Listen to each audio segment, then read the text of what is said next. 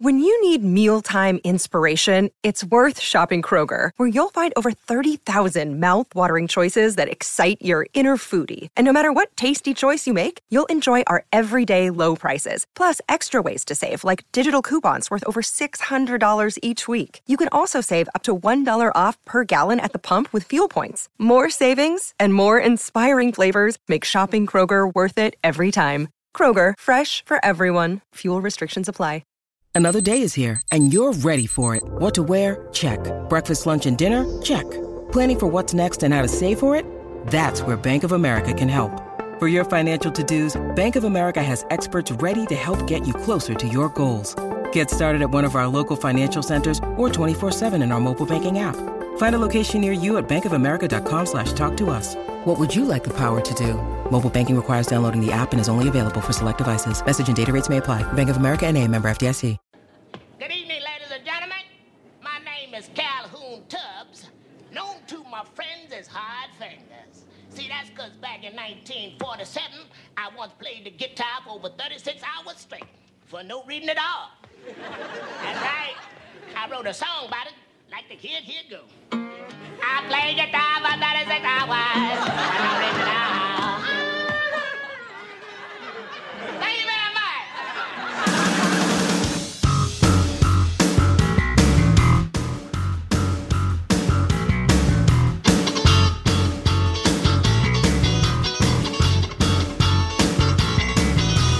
I look at TV, your America's doing well. I look out the window, my America's catching hell. I just want to know which way do I go to get to your America. I just want to know which way do I go to get to your America.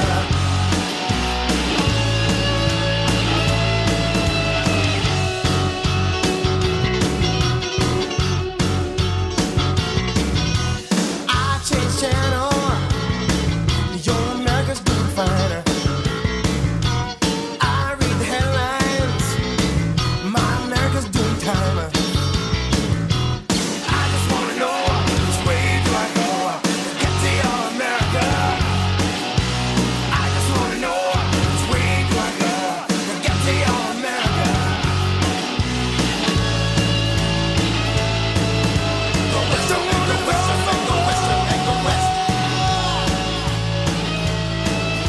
Go west, go west, go west.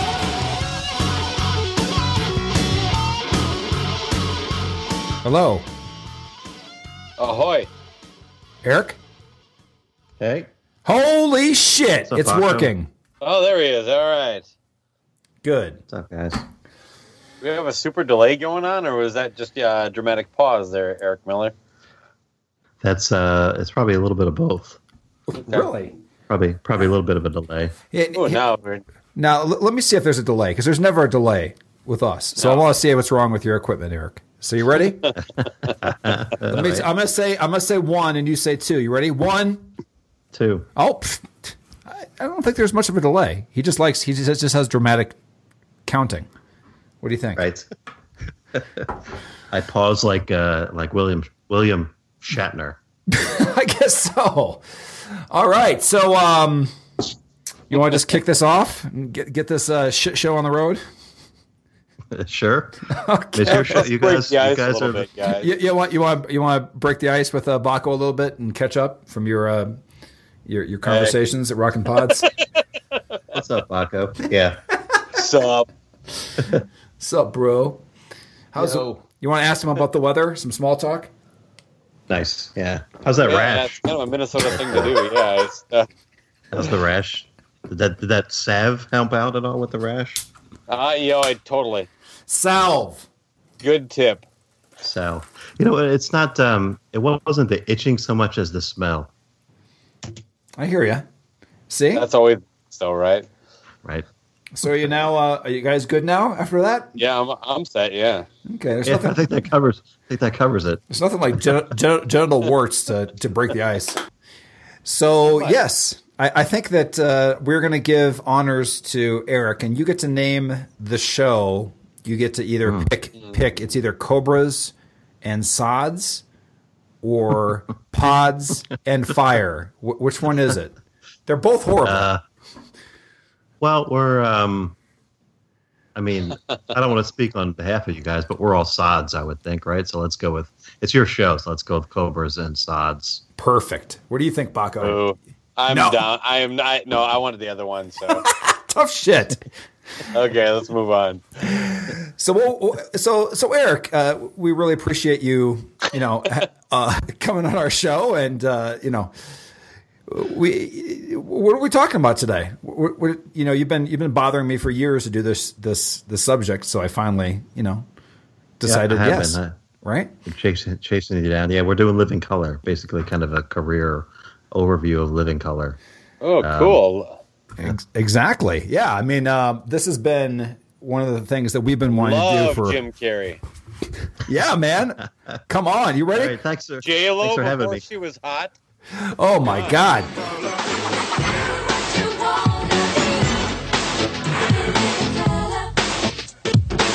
In living color. You can do what you want to do in living color.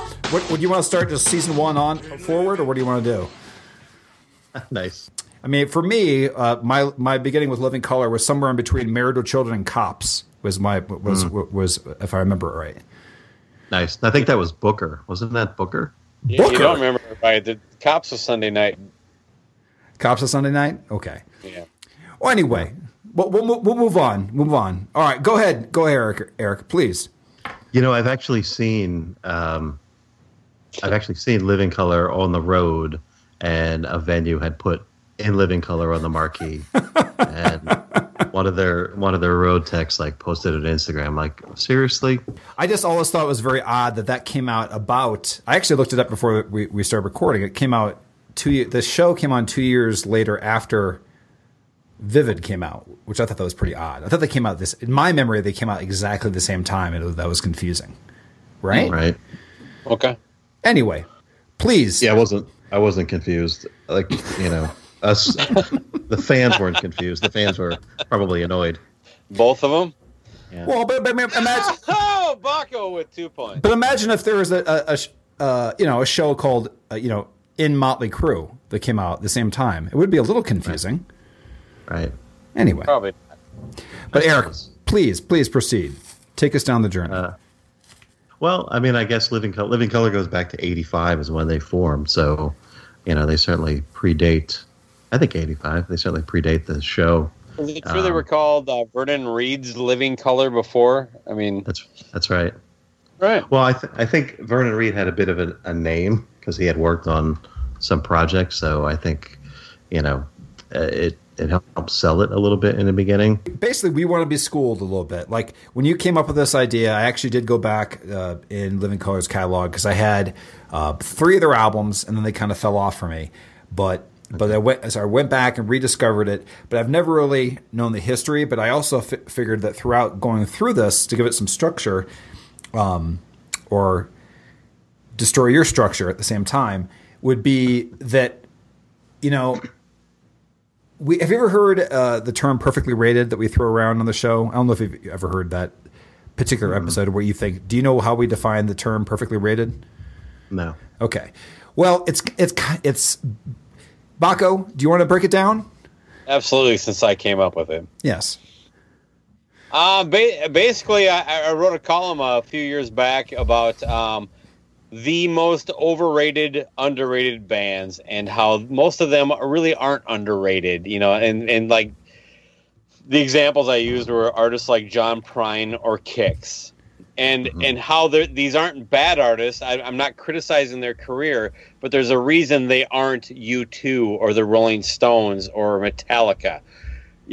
They just are what they are, but their diehard fans think everybody in the world needs to appreciate them more. Mm-hmm. That is perfectly rated. And what do we mean by that is we had a show that we had Cheap Trick on there. They're remembered perfectly. Like, we had ups and downs. Van Halen would be a high. Perfectly rated. They're remembered exactly the way they should be. Typically, though, it's the lower end.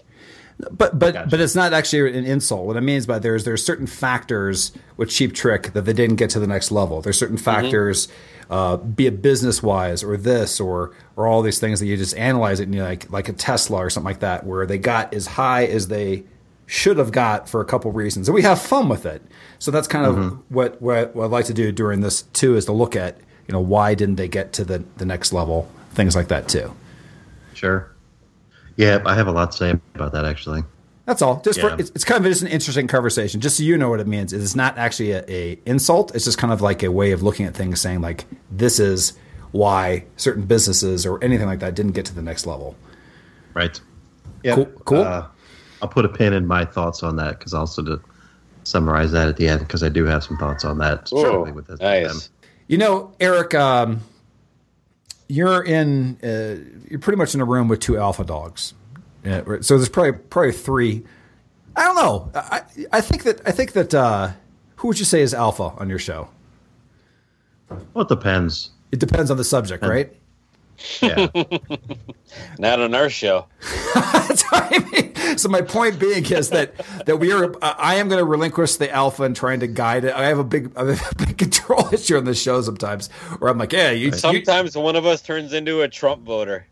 No, that never happens. Never happens. I'll stick to my guns. But my point being is that I am giving you the driver's seat, Eric. Please take us on the Living Color journey.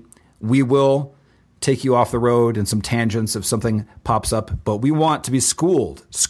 I would like to know more about this band that I had 3 albums of, and I would like to know more. Please, Eric, take us on this journey. Wait. So their debut album is the one probably everybody knows. It's Vivid. They won a Grammy for something. I forget what the category was, but that came out in '88. That obviously has Cult of Personality, Open Letter to a Landlord. The Grammy was probably the kiss of death, don't you think? I mean, when you're new and you get a Grammy, you're pretty much screwed from that point on. Yeah, and they had Glamour Boys was the other single from that record, and Funny Vibe as well. Did you ever hear that? Did you ever hear that mashup back in the '80s with Glamour Boys? It was with Vinnie Vincent Invasion. It was Glamour Boys Are Gonna Rock. I didn't hear that one. No? Okay. No. I'll send it to you. But yeah, so that's the record everyone probably knows that put them on the map. They went from playing CBGBs to opening for the Rolling Stones in stadiums, right? Well, they had a connection with Mick Jagger on that, right? Because I saw them open on the Steel Wheels tour there, but didn't he produced or had some kind of connection with the band, right?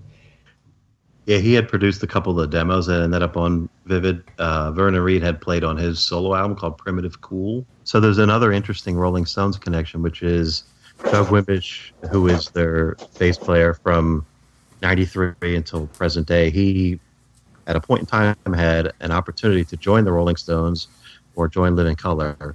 Do you know about when that would be? Like, it would have been about '93. Oh, somewhere in there. And he chose Living Color.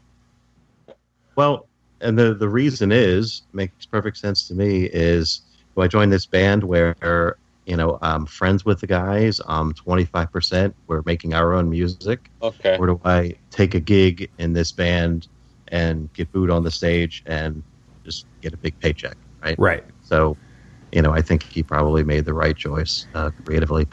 But a little more history. Yes. Business-wise, I would say no. Another interesting thing about Doug's, we didn't mention it, but his history before Living Color, he was a bass player at Sugar Hill Gang or Sugar Hill Records.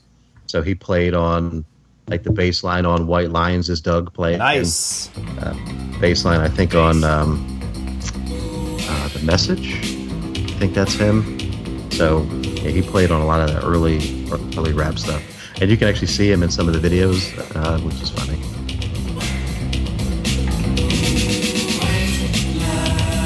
Vision, dreams of passion. And all the while I think of you. A very strange reaction. The more I see, the more I do. Baby, tell your body to come along, but white lines blow away.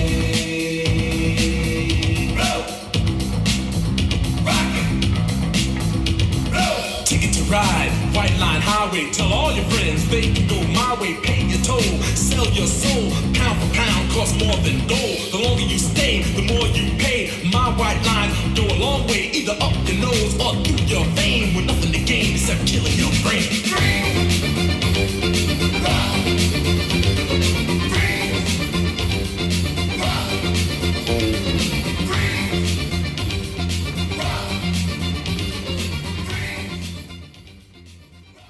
Slapping it. Well, do you know him personally? Have you had some conversation with him? Yeah, I've I've been a bunch of times through the years, and for a while I was running an epilepsy awareness concert series here in New Jersey, and Corey had done. I did a house concert series. Corey had done that. I met Doug a bunch of times, and I asked him. Living Color came and played my series, and after that, I asked Doug if he would be my musical director for other shows. So he and I got to be friendly. So we did like an all-star tribute to Sam Cooke, and he was musical director. All-star tribute to Marvin Gaye, he was a musical director. So he would basically bring the band, and I would book singers. So, I had Darlene Love and one of the ladies from En Vogue, and so the hot one. It was Dawn Robinson. Yes, I would consider. Oh yeah. I think she is the hot one. Well, if he didn't regret, he may have been fine. And he did not regret not joining the Rolling Stones. Did he ever tell you that he regretted being a bass player? I'm sure not. Okay, I'm done. All right, get off the stage. That's it. You've peaked. And he's The one of those dudes jerkster call. Oh boy. Continue, please, Eric. I apologize for my co-host. No worries. He's definitely a co-host. But you're the loose cannon, though. You're supposed to be the one that takes it off the rails all the time. That is true. But for some reason, we are much more respectful. We have guests. So it's like when you have people over to your house. You're not yelling at your kids throwing stuff at the wall. You're not at least not till later. You're not breaking bottles over people's heads. That's all in private. Hilarious. You're just rubbing that stuff on the wall. That's cool, kids. Yeah, That's right. Kids, right? Bass players. Yeah. I'm going to just jump in here about the Vivid thing. Like, here's what the perfectly rated part is that they came out like with because you mentioned the Mick Jagger connection. I think when I looked on there, he at least produced Glamour Boys or was connected to that one, which is, well, why don't you continue tell me your thoughts first on Vivid, and I'm going to jump in there where I think there are some things that both help them and hurt them on that first album. Yeah, I mean, it's 88, so for like the music at the time, it sounded amazing, right? Glamour Boys, in hindsight, hasn't aged terribly well. The studio version, and they tend to not play that very often in their set. That's good. To be honest, they focus a lot on Stain in their set. There's a lot of songs they have to do from Vivid, or Middleman, things like that. Desperate People, they still do. Memories Can't Wait, which is a Talking Heads cover, which I did not know until 2 weeks ago, right before we were about to record. That blew me away. Did you know that by chance? Was Paco? that 2 weeks ago when Eric bailed on this at the last minute? No, I did not know that. No. Okay. Yeah, the original is horrible. I don't even know how they could even be served that song to begin with. Or do you know the background of why they chose that? Because that's a great song. I always thought it was just theirs, but it's completely. I don't know. Yeah, I don't know the clear connections. Sorry to interrupt. Trust me. The clear get used to it. Interrupt us, we'll interrupt you. Please, it's part of the code. Okay. Ed Stasium produced Vivid, and he had produced Talking Heads. Okay. In the late 70s, I think. So I think that's probably where it came from. I never heard that as a fact, but that's my suspicion. Sure. Plus, they would hang out at CBGB's, in New York, so I'm sure they were friends with all those guys. In their body gloves, spandex outfits, getting ready to surf. Yep. There's another thing right there. Opportunity lost. Where is the Corey Body Glover outfit. Oh, yeah. Right? Nice. Right? Come Yeah. on. No That's right. sponsorship. He's no Gene Simmons. You know that. That's true. Well, it's also a testament to Corey Glover's appeal at the time, because Body Glove also made an appearance in Kiss's Crazy Nights video, right? Oh, yeah. Ooh, that's Return true. of the Night. It was one of those. Yeah. I think But, so. yeah. I think that, yeah, Paul saw him, said, I gotta be like that. That guy. Now, here's the thing, just to get into this real quick. Like, when they came out, this is part of the Micro and the Perfectly Rated part 2, is that, you know, I was like, this is fucking awesome. Here's 4 black guys that are rocking out. And it was so like, it was looked at as like unique. You know what I mean? Mm-hmm. And still is, like, even on their latest album, there's an intro to one of their songs saying like, oh, who are those black guys that play that metal or whatever? Do you know which track I'm talking about? Mm-hmm. Oh yeah. To see a black rock band like who the fuck was this, man?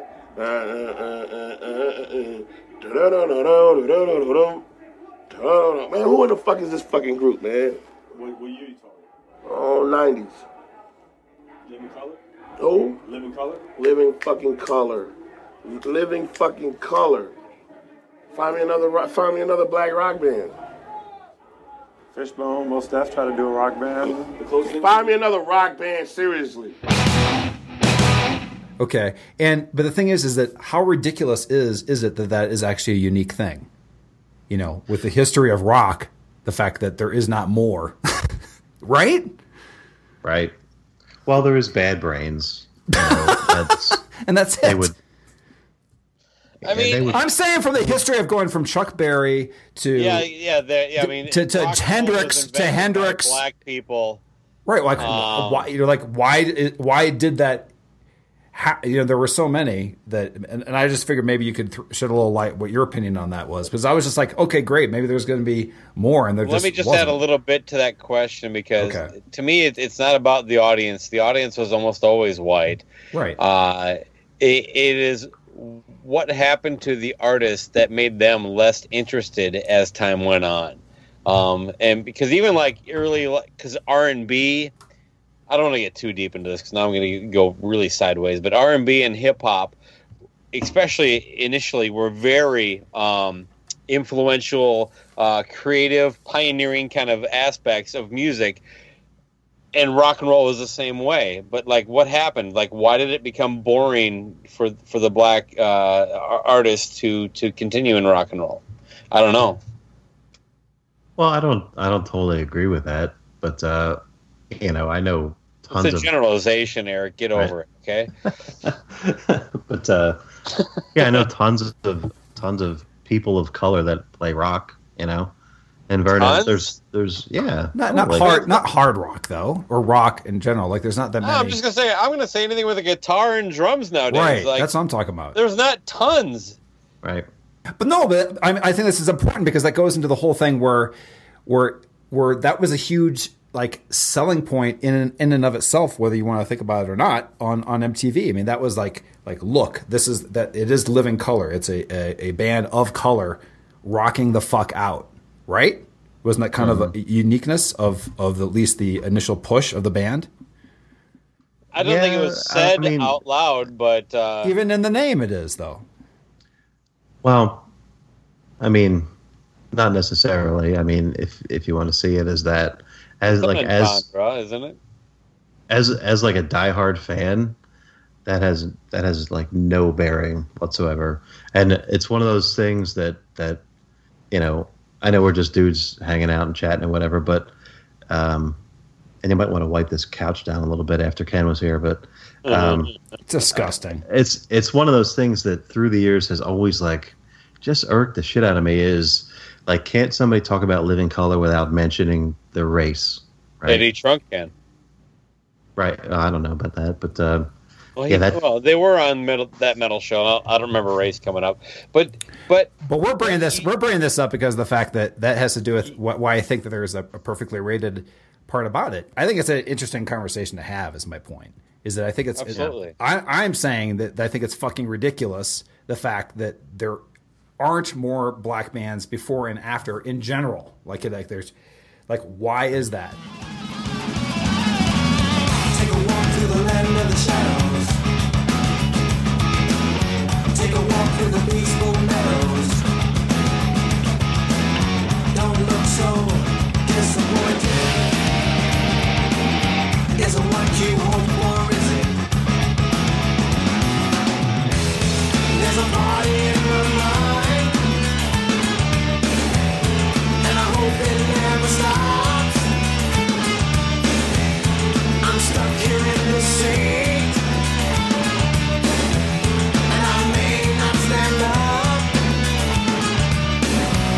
Other people can go home. Other people, they can split. I can never stop. I can never quit. Everything is quiet. Everyone's gone to sleep. I'm wide awake, but these memories can't wait. These memories can't wait. These memories can't wait. No, these memories can't wait. These memories can't wait.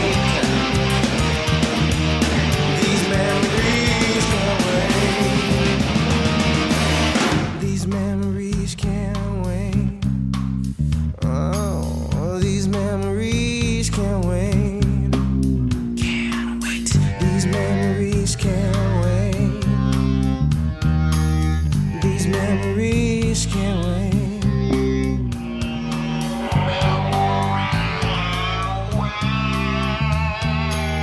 These memories. Yeah, I understand the point you're making, and I wish it wasn't. I wish it was a complete non-issue, right? But it. Okay, I don't know why. Yeah, I don't know why there aren't. Like if I was, they were inspiring to me, right? I don't know why they weren't inspiring to, other pockets. Continue, And please. that song, like that moment in time, like Ba-na-na-na-na, ba-na-na-na-na.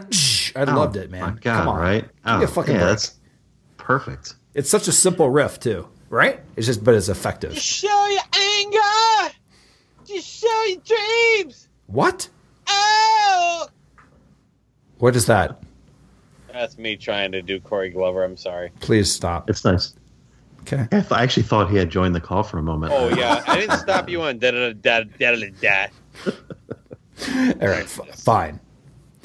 Please continue, Eric. But when that song hit, it was one of those things that was unlike anything else, and it just was white hot at that point in time. Right? Oh yeah. I remember I was in like 10th grade or 11th grade, I suppose, and just everyone had it like it was the hot thing. Cult of Personality, and it stands the test of time, obviously. So, do you want me to just pick a song from Vivid, and we'll move on to the next record? Yeah, we can. But I just want to. Sure. I do have to say, when I went back and listened to this, that I was surprised. Like this, you were right when you were talking about. We won't get to it. That there's other albums that are more consistent down the road. But I think Glamour Boys wasn't a good thing for them. The video, I think, wasn't good for them. But the one song that's at the time, though, I mean, that was a big hit. I was like one of the weird standouts on that. Most of my friends loved that song in the video. And okay, yeah. Not for me though. I know I was like, I'm fierce. All right, whatever. But stupid. I don't get it. But the one song that's for me that stands out more than any other ones on it is, and please pick yours from the litter there. But I know it's not a deep track, but my God, going back into it, I probably listened to it like 5 times in the last week or so, is Open Letter to a Landlord. That is a perfect fucking song.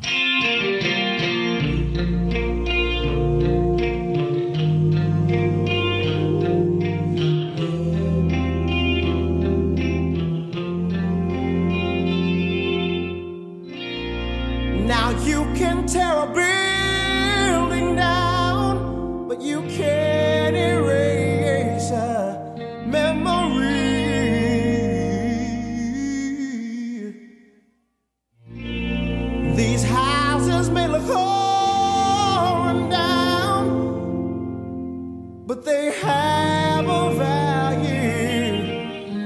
can't see.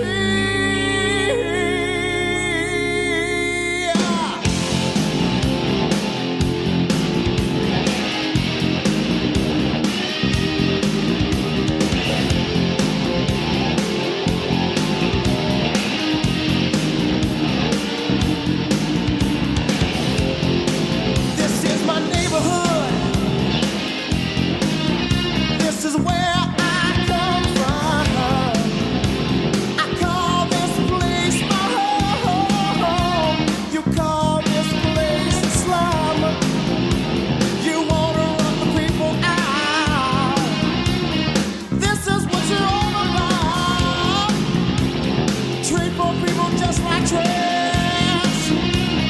Turn around and make me cash. Now you can tear a building down, but you can't erase a memory. These houses may look old now, but they have a value you can see.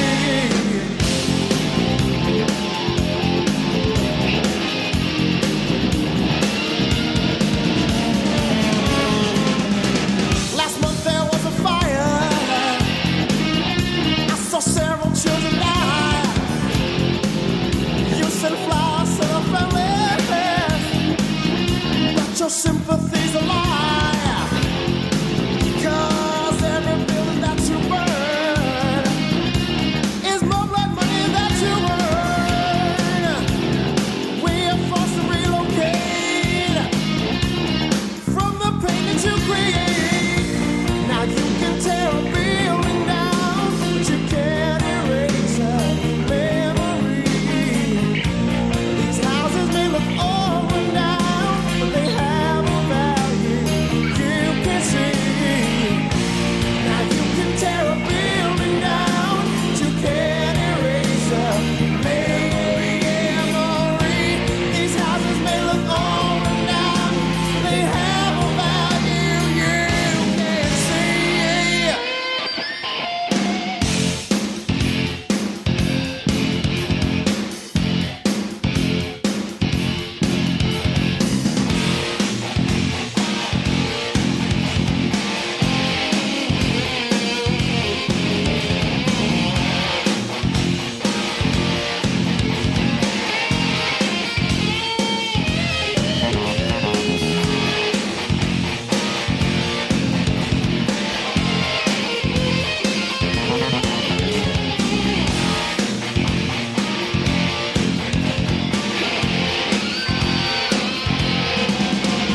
We lived here for so many years.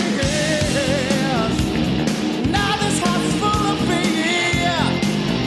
For a profit, you'll take control. Where will all the older people go? There used to be when kids could play without the scourge of drugs and decay. Now our kids are living dead. They crack and blow their lives away.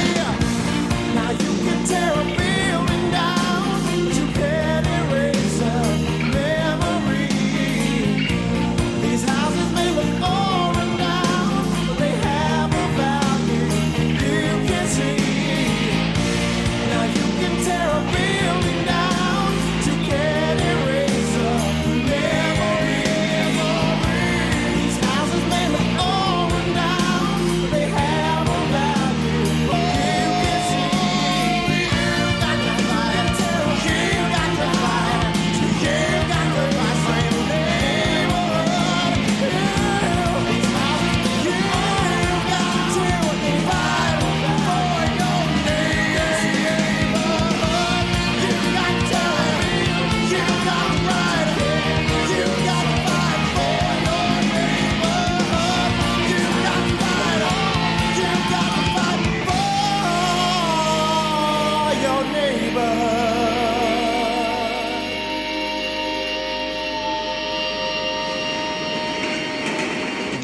It's a song about living in a shitty place that should be better, but you don't want it torn down because then you won't be able to afford it. No, there's memories. The memories, dude. Yeah, okay.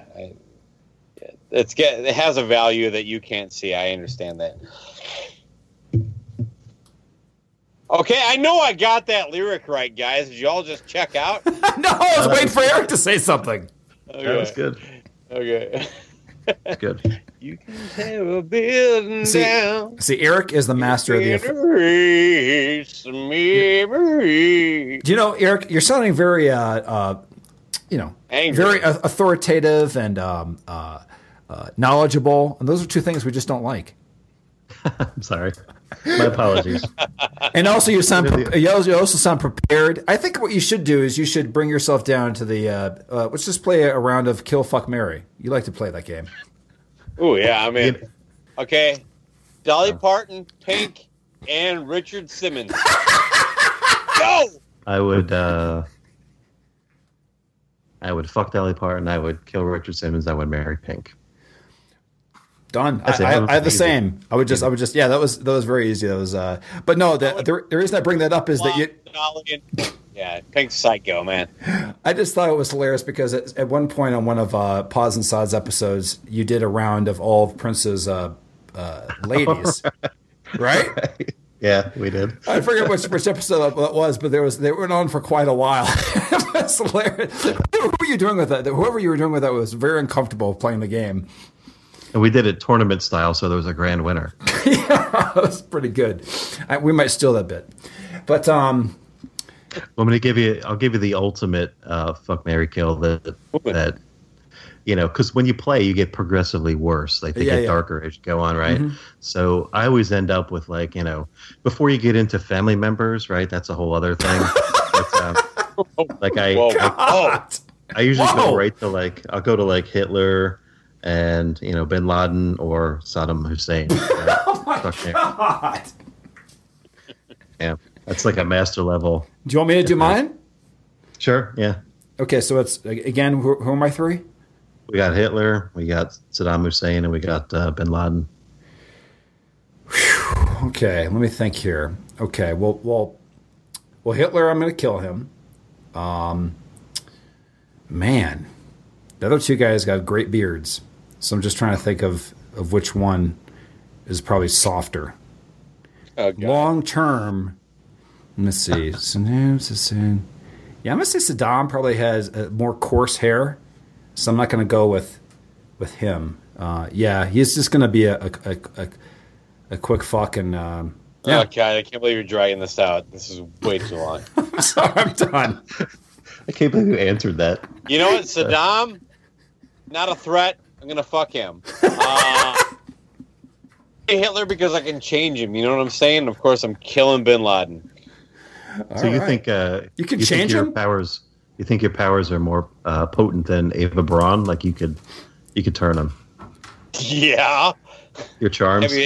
Have you seen her? It's true. I've seen you. Welcome to Intermission.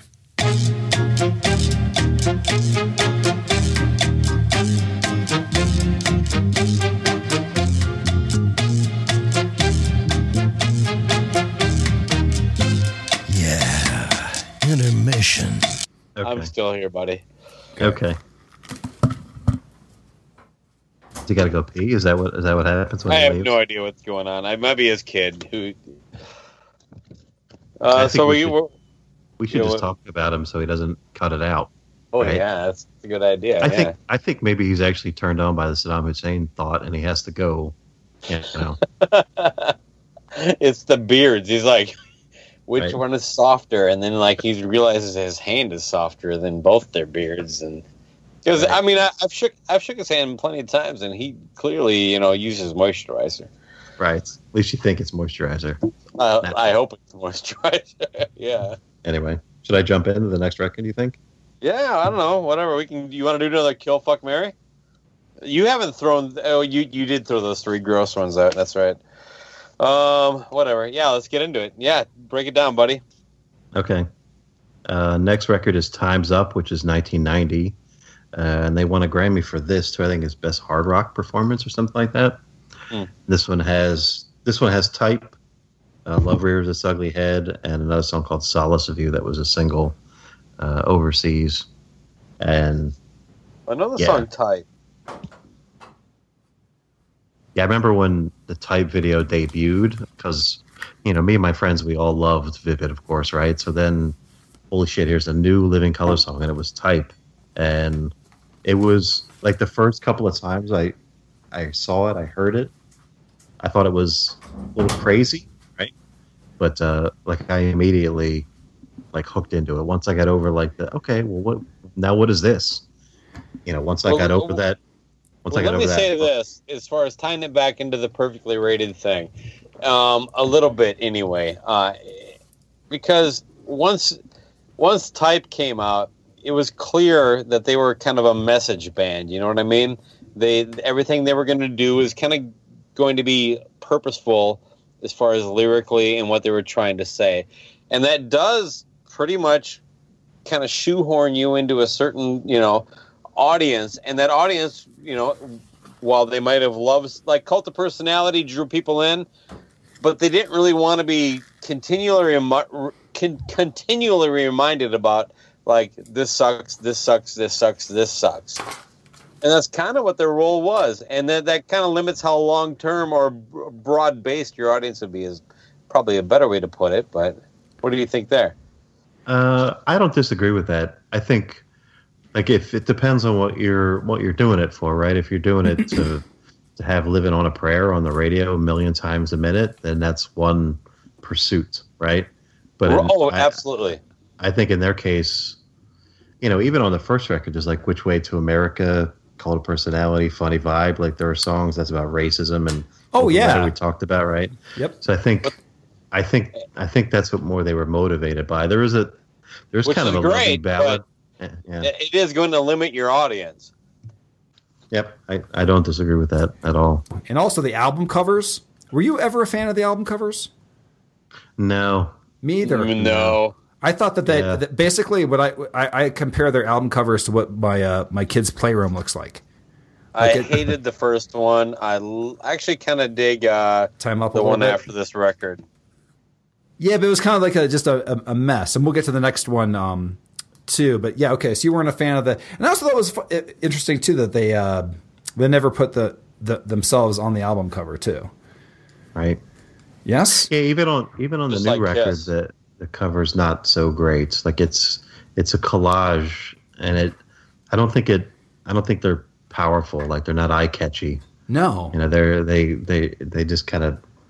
It's like a little bit of white noise, like it just kind of fades, and it's not memorable, Don't you think it is unusual they've never actually been on the album cover? Ever? No?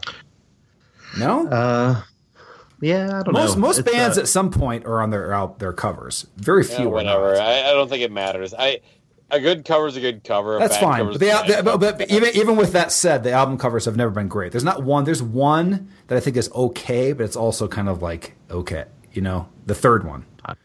Yeah, I love that one. I like it with the little cage in the head there. And I mean, I don't love the. Wow, that's great. I'm just screwed tonight, man. I'm not in favor of the imagery. I just thought it was a solid album. Do you know what it is? We'll just go into that real quick. Do you know what the actual cage is? Well, it's a slave. Huh? Yes. No, it's not a slave thing. I actually looked it up. Okay. I'll give you some facts in a second, but we're going forward. I want to let you know that I did some research, Eric, but please continue with Time's Up. I appreciate that.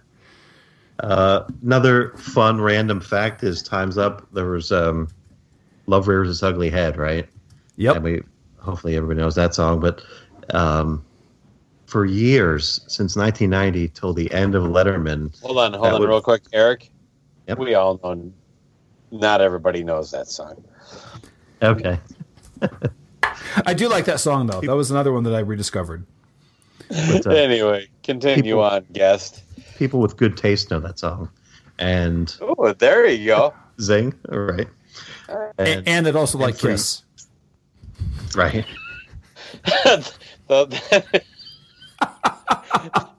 Is that the equalizer for all of us and any of our opinions? Hardly synonymous, but carry on. Right. Fair enough. So true. But yeah, for pretty much since 1990 until David Letterman ended his show, like that was one of the songs that Paul Schaefer's band would cut to. Like they would play in every commercial break was Love Rears. So if you ever look at like Oh, old cool. Letterman clips on YouTube or whatever, and he's interviewing Bill Murray, and they cut the commercial, right? They show the slide. Yeah. The band is like at least half the time they're playing Love Rears Ugly Head. So Well, nothing means more to a musician than a Paul Schaefer endorsement. But also, that's some nice royalties. I hope. Yeah, I would think so. Yeah, that's well. It depends on how long they played, according to Dave Mustaine. Oh, okay. That's pretty cool. Neat factoid. I always thought that was neat. What song would you like to play from Time's Up, Eric? Let's go with the other thing about Time's Up that was interesting is they each had a solo song, right? Did they? Oh, really? Yeah. Will wrote Pride. I mean, Vernon had a bunch of songs, but the bass player at the time, Muzz Skillings, had a song called Someone Like You. And Corey had Solace of You. Lead vocals, or are you talking about written? I don't think that. Like a solo write. Written by Gotcha. Lover, Okay. written by Skillings, written by Calhoun. So let's go with Pride. That's Will's song.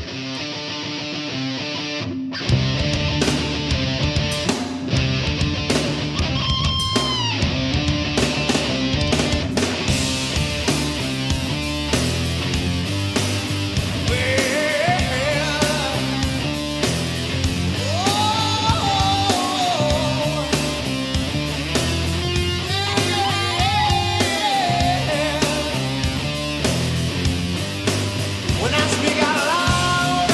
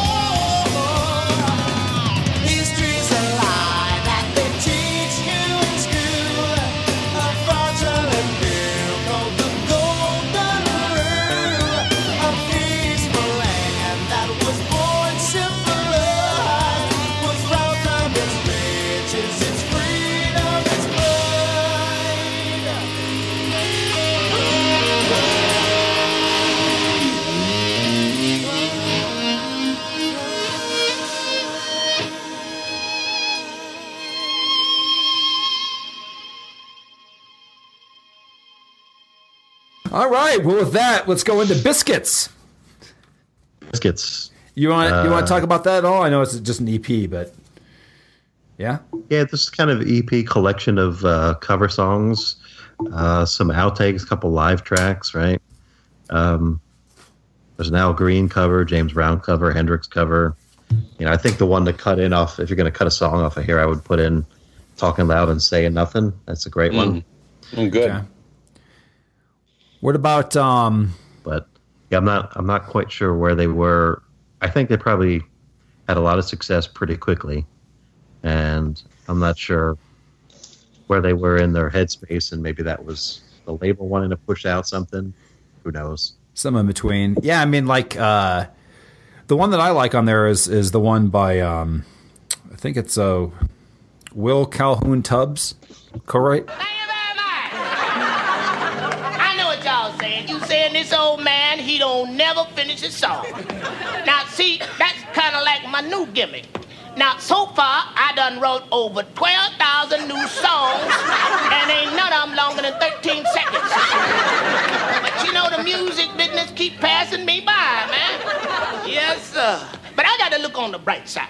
I figure I've been a success at being a failure for over 75 years. Now, that's saying something, ain't it? Wrote a song about it. And then I said, I've been a failure for 75 years.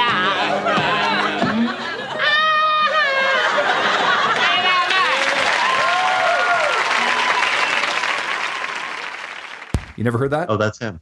Oh, yes, yeah. yes. I didn't know, But again, another one of those Living Color connections. There's a guy with the name Calhoun in Living Color, and then one of the main characters of that show has Calhoun in it. What are the chances? It's even fun, right? What came first? Right? Come on. Everybody, let me ask you a question and see if you've had the same reaction.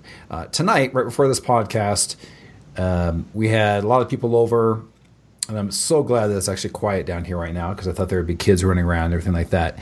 But I overheard a conversation from the backyard of my wife trying to explain the fact that at 9 o'clock that I had to go to the basement to do a podcast, and her trying to break down what a podcast is, and it sounded like her trying to explain to somebody what a telephone was for the first time in history. Yeah, mostly I get smiles and nods. Like if they don't know, I don't get a lot of questions, you know. And I don't really promote it face to face, day to day, talking to people a whole lot, you know. No, nor do I. I mentioned it in passing, and exactly. There had to be an excuse why I was escaping to the basement in the middle of a gathering. Is my point. But but do people say how much do you make? Do people ask like money wise? Do you make money doing that? No, I only got that at the expo. I've never gotten that in real life. That's cool. Yeah, you should go back and let them know that. It turns out I had to go to the basement to admit that I would fuck Saddam Hussein. That's where that ultimately led. Okay, well that makes sense. Next record we got Muzz leaves the band. Doug Wimbish joins, which we've already talked about. Is from 1993. Produced by Ron St. Germain. St. Germain is the patron saint of quality footwear, as we all know. And we all know, yes, yeah. Right? That's a Spinal Tap reference. Is Stain. And I think this might be their best record, or at least top two. And this is the record that I incorrectly swear Open Letter to a Landlord is from. But this had the red CD case, right? Yes. Mine was red. Were they all red? That was kind of a new thing then. That was like one of the first colored plastic cases. So yeah, but this is the album cover that you incorrectly, Eric, I need to correct you, had somebody that looked like she was a slave. Am I right? Yeah, that's what I always assumed it was. I never looked further. I can see that, but I did look further, and that lady that's on there basically is I believe Oprah? It's definitely not Oprah. It's not Oprah. I believe it might be. We do a Kill Fuck Mary that includes Oprah. No, this is Sinead O'Connor on the cover, obviously, and she is wearing what's called a brank. That's BRANK, which is a scold's bridle. A scold's bridle, by the way, sometimes called a witch's bridle, is an instrument of punishment, is a form of torture and public humiliation. It's a device that's an iron muzzle, and basically it's for somebody that when a lady would be talking out of turn, she had to walk around town wearing that shit. Not a black lady. It's all white ladies in this whole history. It's like an Iron Maiden of the mouth. What do you think of that, Eric Miller? I think you'd be hard pressed to probably find a white lady that was tortured in that way. But I take your point. I'm just showing you right here that this is on Wikipedia. It has to be fact. Oh, that's true. That's true. And we're sitting next to each other on the couch. So Stain 93. It's got Leave It Alone was the first single. We got Ignorance is Bliss, By, Nothingness, The Wall, a song called Auslander. And this is an interesting record because there are interludes, like Time's Up has interludes and things like that. But, you know, on Stain, I think they flow a whole lot more, right? They're not distractive. That's a word, right? And I think Craig and I have talked about this on our show. Somehow we came up with, you know, what albums are tight, complete pieces of work, right? There tends to be like a Four Sticks. We always reference Four Sticks on Led Zeppelin 4 as being something of a throwaway, right? Absolutely. But I think Stain is like front to end. What? Like you have to listen. Like when I listen to that entire record, I just go Black back. Dog? Four Sticks. Okay, sorry. Yeah, Four Sticks is the one on Led Zeppelin 4. That's a bit of a. I mean, on that record, there's got to be one the weakest link, right? And that, unfortunately, is the one. But yeah, Stain is like a complete tight record for me. Yeah, it definitely is the most consistent, like theme wise, from the start to finish. And I own this one, and I remember getting it and being a little bit like. I don't know. It was a combination between the cover art and it was definitely darker, right? There was like nothing except for songs like basically the glamour boys of that album is By, but it's a better song. And what an interesting, like, just to talk about that song. Like they have a song. Now. Yeah, I mean this is 1993. Yeah, and they have a song that's about being bisexual. Right. Sung by, you know, I don't know, Corey. He's been married, right? He's got kids. I'm assuming he's straight, right? Yeah, just and what confidence does it take in 1993 to go on? And they played this on Letterman, and it wasn't a single at the time. And I remember thinking, boy, that's ballsy, right?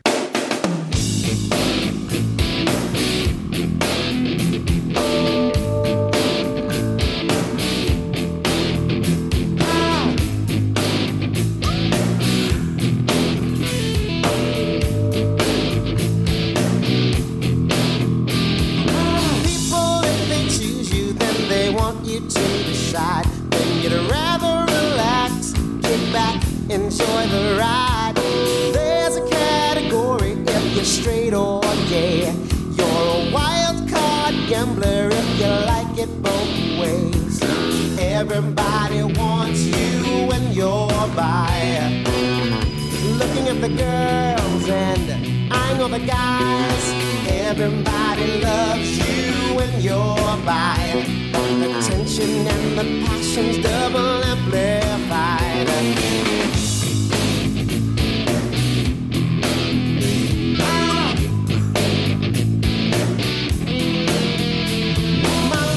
Told me well that she's by.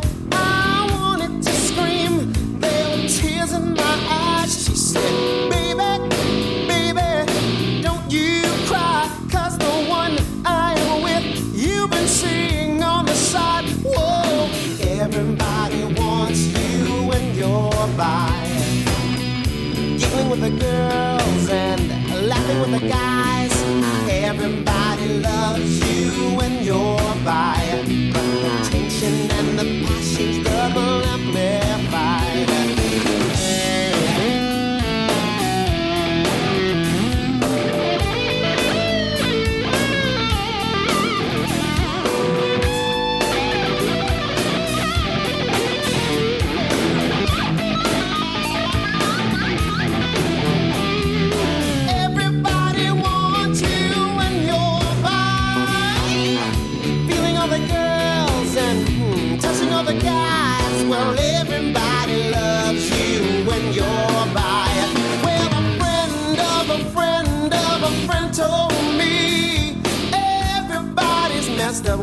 his sexuality. Well, a friend of a friend of a friend told me I need a closet big enough to live in.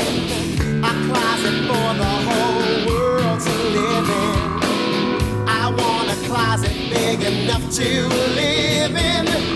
A closet for the whole world to live in. Everybody wants you when you're by. Loving all the girls and loving all the guys. Everybody needs you when you're by. But the tension and the passion's double amplified. Everybody wants you. Everybody needs you. Everybody likes you. Everybody loves you. I just found this record. I mean, I liked it, but it was like, can you try a little harder to be a Striper cover band? Is what I felt walking away from it. So. Seriously, nothing. Well, they. It's interesting that you say that because did he dip out there? No, I'm here. Can you still hear me? No, I hear you, but did Luz? Maybe. Okay, carry on. It's interesting that you say that because in the Stain outtakes, there's they did a version of "Calling on You" and a version of "Honestly," and a version of "More Than a Man," and a version of "Always There for You." Yeah, and by the way, those are great versions, but be yourself, right? Yeah, and just speaking of messages, I sort of went on my soapbox there a little bit about Bye, but there's a song that closes this record called "The Wall" that they play live very consistently. They play a lot of these songs consistently from Stain. It seems to be one that they go to way more than Time's Up. Time's Up, there's only like 2 or 3 that they play from that record, but Stain, they play all kinds of stuff. They play Ignorance is Bliss all the time. They play Leave It Alone, Go Away. They even play Postman. There's some really powerful stuff in here. And if you listen to Baco's point earlier that they're a message band, like I think they're firing all cylinders in terms of the musicality. I think they're firing all cylinders in terms of social awareness, right? Yeah, like the Leave It Alone stuff and everything like that. Ignorance and Bliss still stands up too, I think.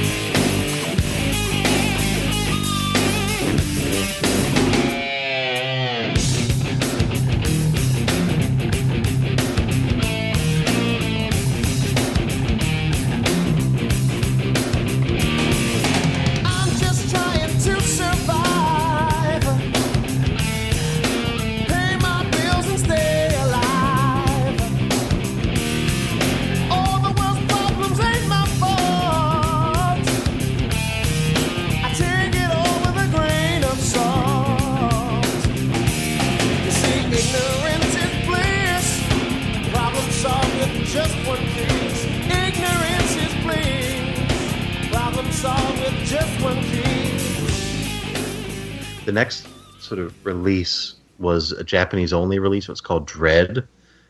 Came out in 1994, and it was kind of a compilation of a bunch of live clips from Stain and some other greatest hits and things like that. So the song I would want to pick out for these would be Nothingness, which is recorded. The Dread version is recorded live on a Dutch radio station, and it's just Corey on the vocal, Will on the piano, and it's absolutely incredible. And on a personal note, I had mentioned earlier in the episode that they did my epilepsy awareness series in New Jersey, and I held that show in a church. And we had there's a pipe organ in the church, but there's a piano there, and there's a pulpit. And during that concert, before we got up on the pulpit, Will sat at the piano, and they did the piano vocal version of Nothingness. Like, I think maybe it's the first time since that Dutch radio appearance. So if you can cut it either, and that's on YouTube, if you can find that version or the Dutch version, let's go with Nothingness. Done. Yeah, and it just before we play it too, that was the one that when I went back and listened to it, I was like, damn, I forgot about this song, because I had lost the physical a long time ago as I purged everything, and I couldn't, and it wasn't. Of course. Yes, and it wasn't available for quite a long time too. So, but I completely forgot that this song was on this album. That's definitely a standout track. Yeah, and there's like a fun thing about that vocal on the studio version is, if I remember the story at the time, they went out and he sang into like a satellite dish that had like this really unique echo. Mm-hmm. So that's why you hear like the crickets and stuff. They're actually ambient crickets, like, because he's outside at night singing into a dish that had an echo. So that stuff is the noise around him as he's recording his vocal.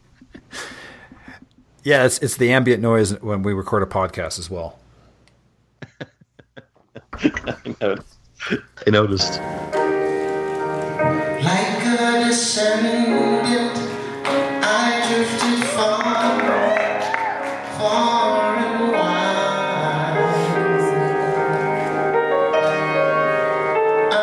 Isolation, desperation, nowhere to hide. Maybe there's somewhere I can go.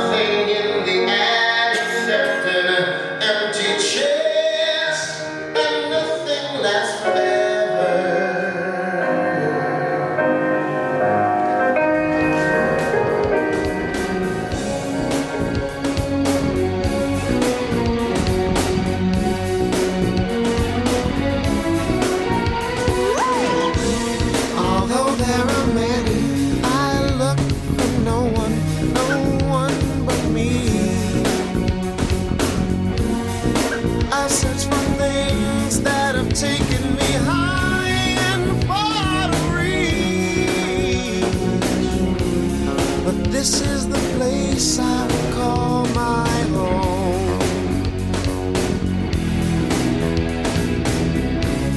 I live with the lies and the fear all alone. Nothingness, all I have to feel is my loneliness. Nothing in the attic except an empty chest, and nothing lasts forever. Oh, nothingness. All I have to feel is my loneliness. Nothing in the air except an empty chest, and nothing lasts forever. Oh, nothingness. Loneliness, empty chest, and nothing lasts forever. Nothing lasts forever. Nothing lasts forever. Nothing lasts forever. Nothing lasts forever.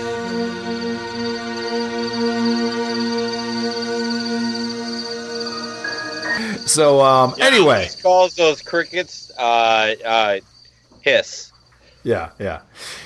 So, all right, the next one's Pride, 1995. I know it's past midnight on your end now. So, where do you want to take this? Because they have this huge gap, and then they came back for the last. Because they basically only have like 5 albums, right, or 6? Yeah, they have a pretty short discography. I can go pretty quickly. Okay. So we got. So then in '95 we have Pride, which is kind of a greatest hits with a couple of new tracks, like Release the Pressure, which I think they probably were working on some stuff, and that's probably the point where they broke up. But then they released these either through obligation or whatever. And do you know why? From knowing, sounds like you've known these guys from a couple, friendly with some of the members and everything. That was there just like label stuff? Because this is when everything just kind of fell apart from the contract, or what? I'm not positive why they broke up. I know there's, if you ever see them live, they tend to do a lot of shtick on stage with, Corey and Vernon sort of bantering each other back and forth like brothers bickering, right? Mm-hmm. Or podcast co-hosts fighting or whatever. Sure. But I don't know how much of that is a work and how much of that is real, and how much of that played into them potentially breaking up. But they took a bunch of years off, and they've all done solo things. Even during this time, all 4 of them have done tons of solo work. The standout thing in terms of the solo career that I would point anyone to would be Corey's solo album, which is called Hymns from '98. And on that record he does kind of like classic soul style songs. And one of the things about Corey, like they're all originals, but one of the things about Corey that I absolutely fucking love, like I love each member of this band. I think this is one of those few bands that the whole is greater than the sum of the parts, right? And Corey's one of those guys that can sing, all these styles effortlessly for me and always deliver. So to hear him sing like classic soul style songs, and I think it was on Babyface's label even. But that's Hymns from '98. Hearing him sing these, Hot Buttered Soul, and a song called Silence on there, that's amazing. There's a kind of a sex song called Do You First and Do Myself. Hey now! The single. That was the single. That's the one we're going to play. I mean, he can sing pretty much anything. Yeah, it's funny. If you ever see Corey, because he does solo shows, and I've seen him do like a bunch of different configurations. So sometimes he has like a metal band with him, right? Like, 3 long-haired white dudes, right? And they just rock out, and he fits in perfectly, right? I've seen him do a duo, a trio, where it's just an acoustic guitar and a bass, or a horn, and he fits in just as well there. And, like I said... Does he ever do something with, like, kind of a beach surf motif behind him, and he's wearing a body glove outfit? Or... Nice. Fits in perfectly. He does, like, a Beach Boys songs. He sings the entire Pet Sounds album or something. He could. Yeah, absolutely. The one thing I'll share, again, I keep going back to my personal experiences in presenting them, because Craig would never let me talk about it on our show. But sure, that's why you're here. But fucking Craig. The super amazing thing about the 2 shows that I did that were the All-Star Tribute shows, it was All-Star Tribute to Marvin Gaye and Sam Cooke, right? So the show would be on Saturday, and the band would arrive on Friday, including Corey and Doug, and they would rehearse all the songs on Friday or Saturday morning, right, before the other singers came in, right? And so that means during rehearsal, I would see Corey sing Marvin Gaye's greatest hits, or Sam Cooke's greatest hits, right? And just in rehearsal, it was almost better than a real show, and they weren't songs that he was going to sing in the, quote, real show. But when we did the All-Star Tribute to Marvin Gaye, that dude sang Let's Get It On, and I have the clip on YouTube, and it is absolutely incredible. Like, I go watch it, like, once a month, and I get goosebumps every time. So can we play that then? Yeah, please. It's so good. So good. Done. And it's in a church, which is cool. That was like 2 or 3 years ago, right? Or no? Yeah, that would have been 2015. Yeah, I mean, I just remember seeing some posts about that, and I was like, this guy's involved in a lot of things. Don't let Luce fool you. He's gonna play the Jack Black version, which is good too, by the way. Well, listen, Tenacious D. They got a Grammy for covering a Dio song, I believe, or some shit like that. So the Grammys, you know where it's at. The Grammys are credible.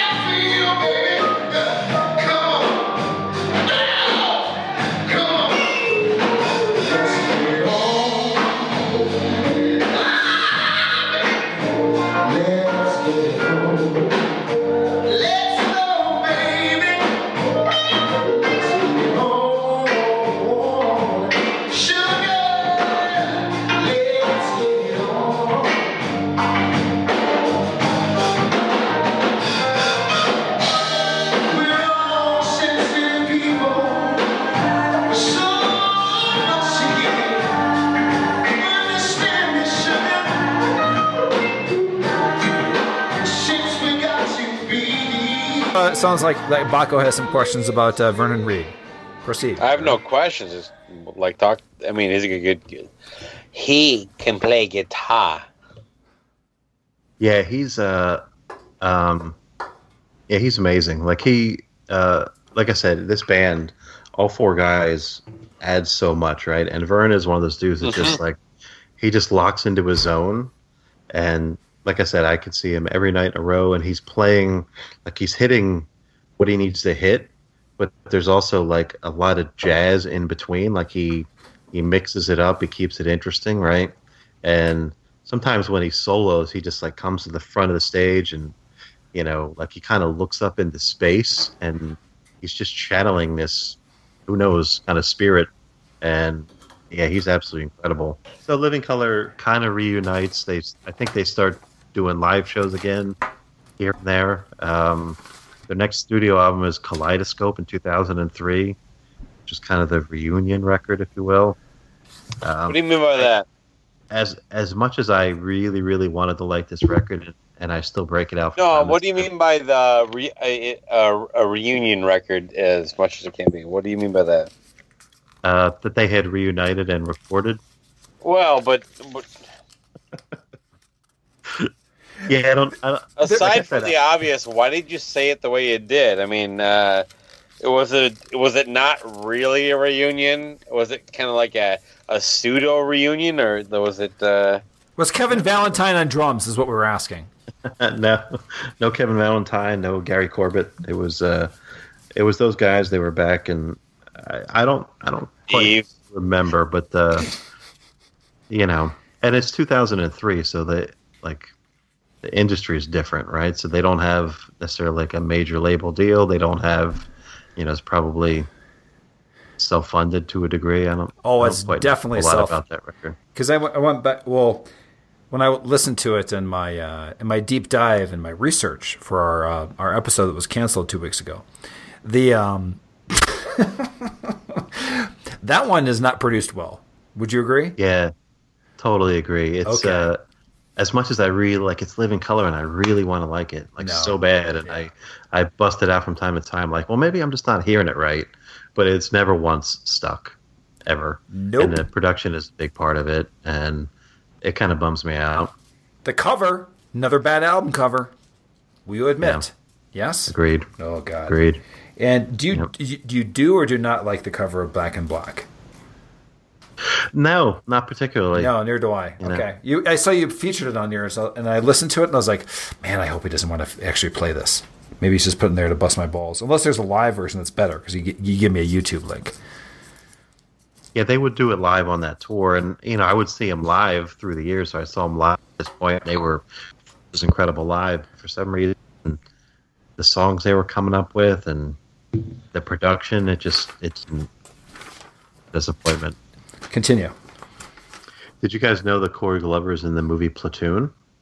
I did actually. Yes, those were right in the beginning. He apparently just got some random. How did that even happen? I only knew that because I saw that after, like, you know, Vivid hit, and then it was like a fun fact back in the day. Right. Cool. Still not. Platoon will still bore me to death. Full Metal Jacket's the only Vietnam movie for me. Yeah, Platoon is overrated, boring, a war movie. And that fit in perfectly. Eric had a very effective pause there again. It's like, I think we're angering her again. Yes, listen, it's past. Time. It's almost 1 a.m. in his time zone. If you don't understand this, okay. So let's get to this. There's a chair in the doorway. Please, Eric, tell us what's going on with that album.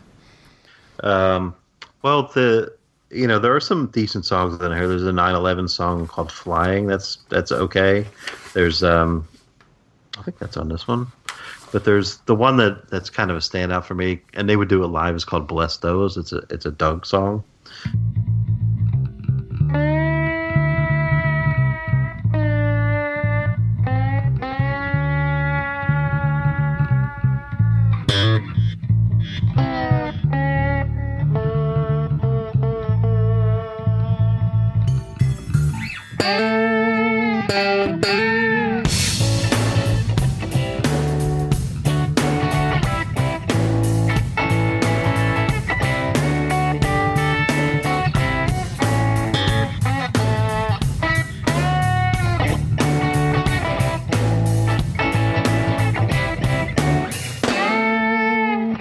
Bless the butcher and bless the baker, accountants and bankers, jazzmen and boxers.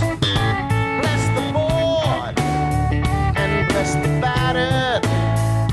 Bless the worn, the torn and the tattered, and those that can go either way. Those that can go either way. Those that can go either way. Those that can go either way.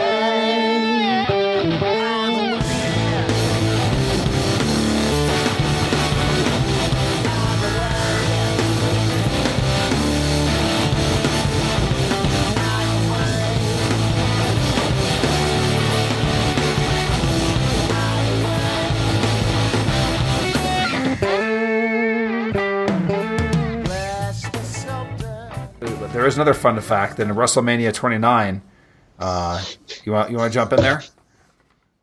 No, you can do it. Are you guys wrestling guys? No, but I know you are. So please do the connection between Living Color and WrestleMania 29, please. You know there was a wrestler that went by the name Loose Cannon, right? No, I did not. Motherfucker. I lived assuming so. What did he do? He was his name was Brian Pillman. He's since passed away. He Great. sort of played. Another he sort of dick, what are you played like, doing, man?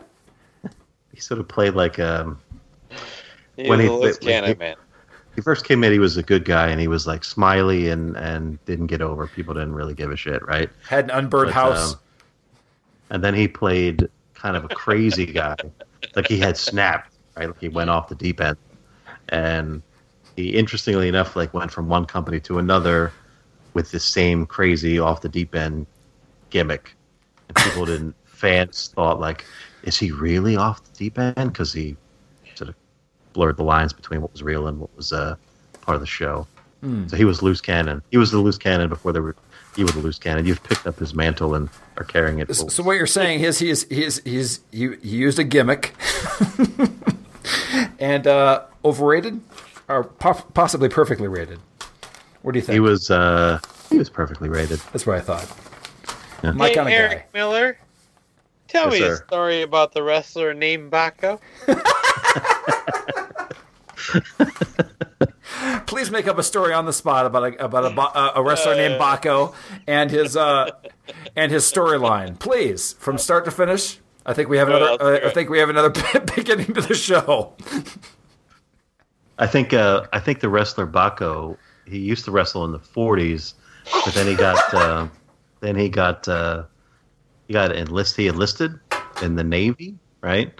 and he was on the USS Indianapolis, and they went to deliver the bum. Here's the bum. Yes. And then what happened? Tell me what happened that when it finally went down that one night. 300 men went in the water. Mm-hmm. 20 came out. We delivered the bum. Baco delivered the bum. He did. Baco delivered the bum. So that brings us to their new album. Yes. If we may. Which is Shade, 2017, brand new. You know, the things that weren't so great about Kaleidoscope and maybe Chair in the Doorway, like they seem to have fixed them. So the songs are tight. You know, they flow real well. You know, there's space for all four of them. They sound great. The production is good. It's Andre Betts. And I think with this record, they took, you know, if you listen to interviews with them over the last 2-3 years, you know, they keep talking about this record they're making, and you know, it's called Synesthesia at one point, but ultimately it's called Shade. And I think it was probably something that they had finished and scrapped and reworked. And, you know, I think it's something that they labored over for a bunch of years. Yeah, I mean, I think this album was sort of a labor of love. I think they spent a lot of time working on it, reworking it, probably fighting over this, that, and the other thing. And, you know, the end product is, you know, something that's probably well vetted and representative of all four of their contributions and styles. And you know, if you're a super fan, I think you can kind of tell who contributed what. But you know, from Shade, if you're going to pop a song in, I would go with Program. Program. Okay, cool. What do you think about Glass Teeth? Practical or impractical? Yeah, I don't quite get the message behind that song, but it's catchy as hell. It is catchy. That's the one that sticks in my head. But what's up with it? I mean, seriously, Glass Teeth? Yeah, I don't know what that's about. Symbolism? You see through the teeth to the tongue, and the tongue represents. Well, I don't know. Oh yeah, I have no idea.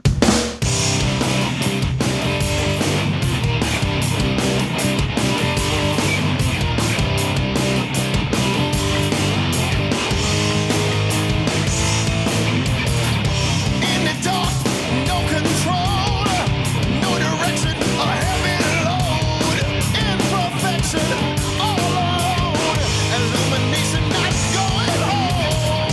No light, it's mighty cold. The sonic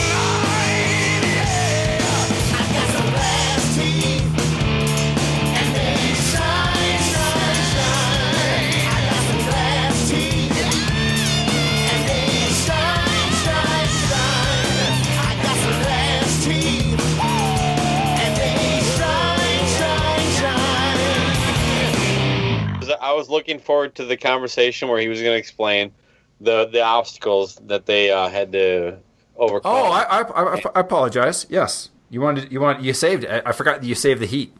We usually use anything we have right up front, and we have nothing at the end. Yeah, fair enough. Yeah, that's true.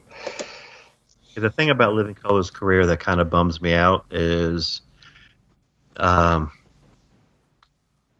the gaps, right? So, like, I wish they had, a consistent, longer, steady career as a unified band. So, besides the limited discography, which there's massive gaps in this and everything like that, and it sounds like from what you're saying is that the most recent one here, Shade, is the best since Stain. Yes, overall. Agreed.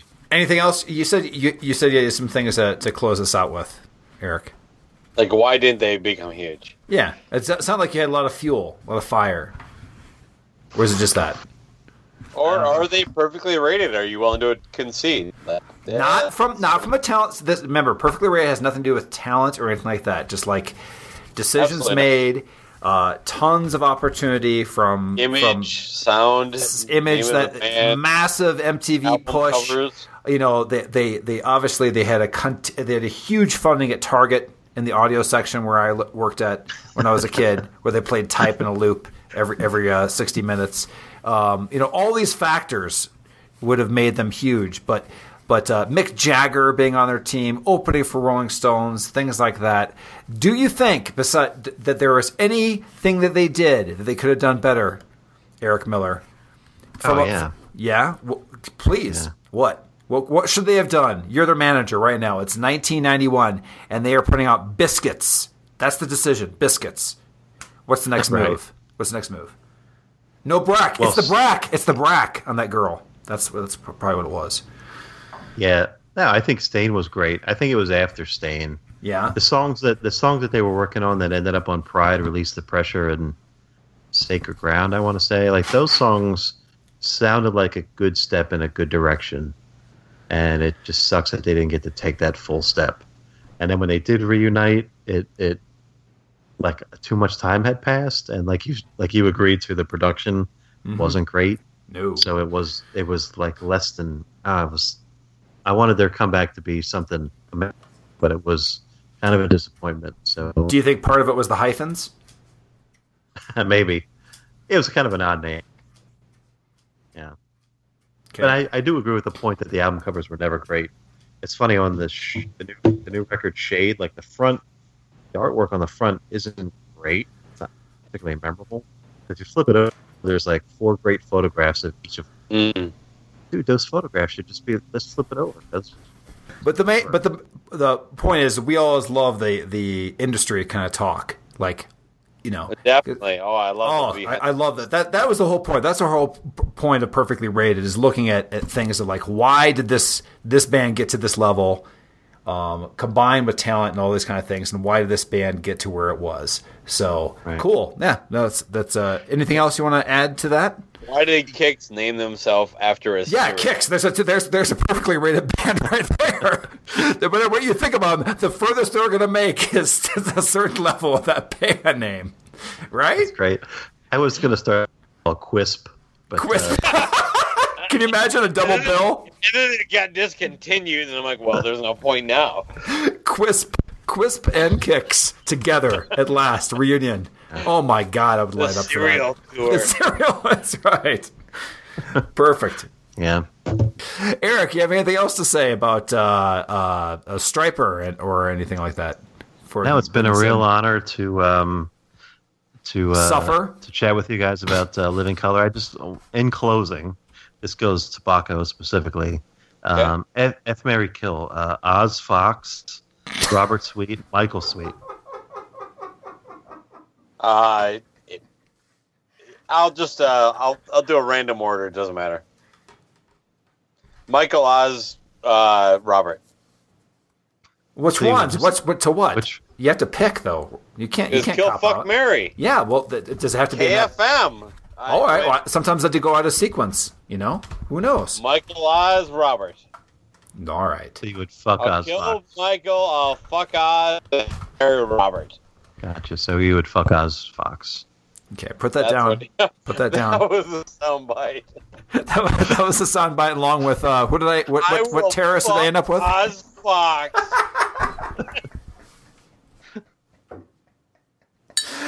Oh, this is a long journey to get here.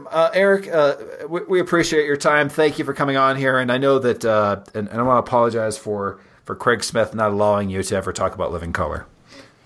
I know, right? Right? How many episodes you guys done? 400? He's done like a 4-part. What? Say it again? I said you guys barely let me talk about Living Color. We tried hard. I think there's plenty of Living Color on here and a lot of That's editing. true. I have to leave now because I have to start editing this, so it'll get out by next year. Before you disconnect, I do have a question for Eric off air. Yeah, go ahead. I don't want you to. I mean, when is this going to run? Are you going to bump this for like a Ken jerking off story? No, hey, you're episode 99. Yeah, by the way, you're right. You're right before you're 99 Luft balloons, buddy. Come on, sweet, right there. Yeah, Did you guys We're did you taking get a a lot little of? bit of a break, and then it's 100. Yep. Have you gotten a lot of calls for your 100? None. Episode? We've got like 2. So please call. Okay. We put our phone number up there, like we're 100, bro. Nobody. It's the same thing. Would you like to say something right now, or No, please, because Yeah, it'll okay. cut off half the time. Why don't you listen to the episode first, then decide what you want to say? What do you I'll think? do one right here. Ready? Oh God. Yep. Okay, go ahead. Hi, this is Tim Gaines, formerly of Stryker. I'd like to congratulate Cobras and Fire on their 100th episode. That's perfect. Great.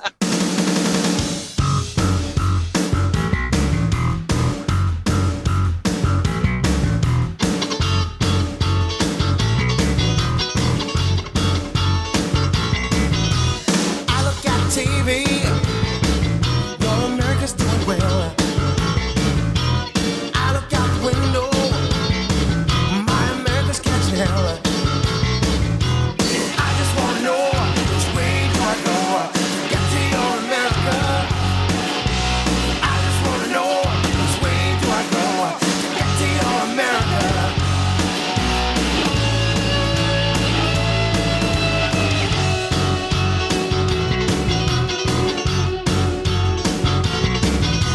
I change channel, your America's doing finer. I read the headlines, my America's doing timer. I just wanna know which way do I go to get to your America. I just wanna know which way do I go to get to your America. Go west, go west, go west, go west. Go west, go west, go west, go west.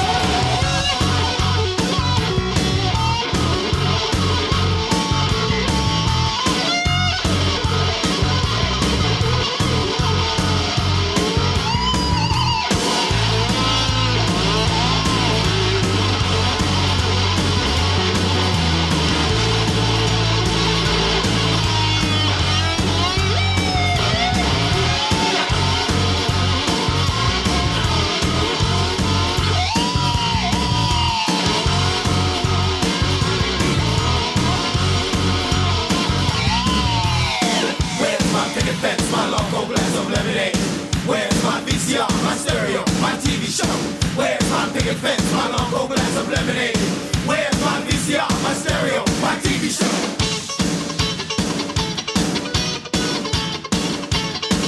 Sam Donaldson, ABC News. Well, if you've looked at oil prices lately, the answer is a resounding yes. I look at TV, I don't see all America. I look out the window, I don't see all America. I want to know how to get to your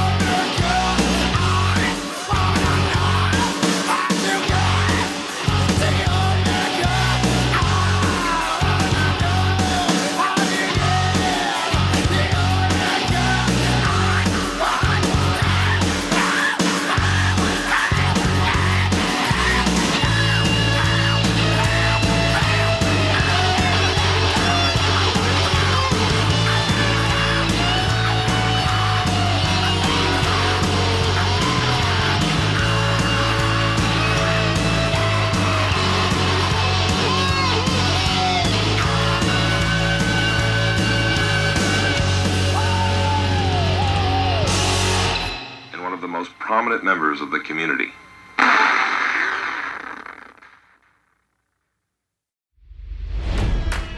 It's NFL draft season, and that means it's time to start thinking about fantasy football.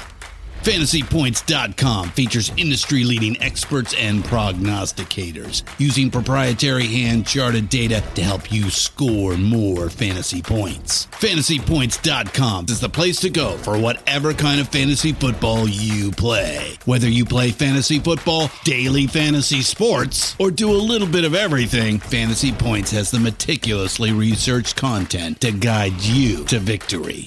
And why wait for the fall? Fantasy Points also covers the new spring football league, the UFL. Join the guru, John Hansen, Scott Barrett, Joe Dolan, and other massive names in the fantasy football universe with an exclusive offer. Use code Pantheon for 15% off any Fantasy Points package, including the all-in package, with access to every article, tool, and data nugget that Fantasy Points has to offer.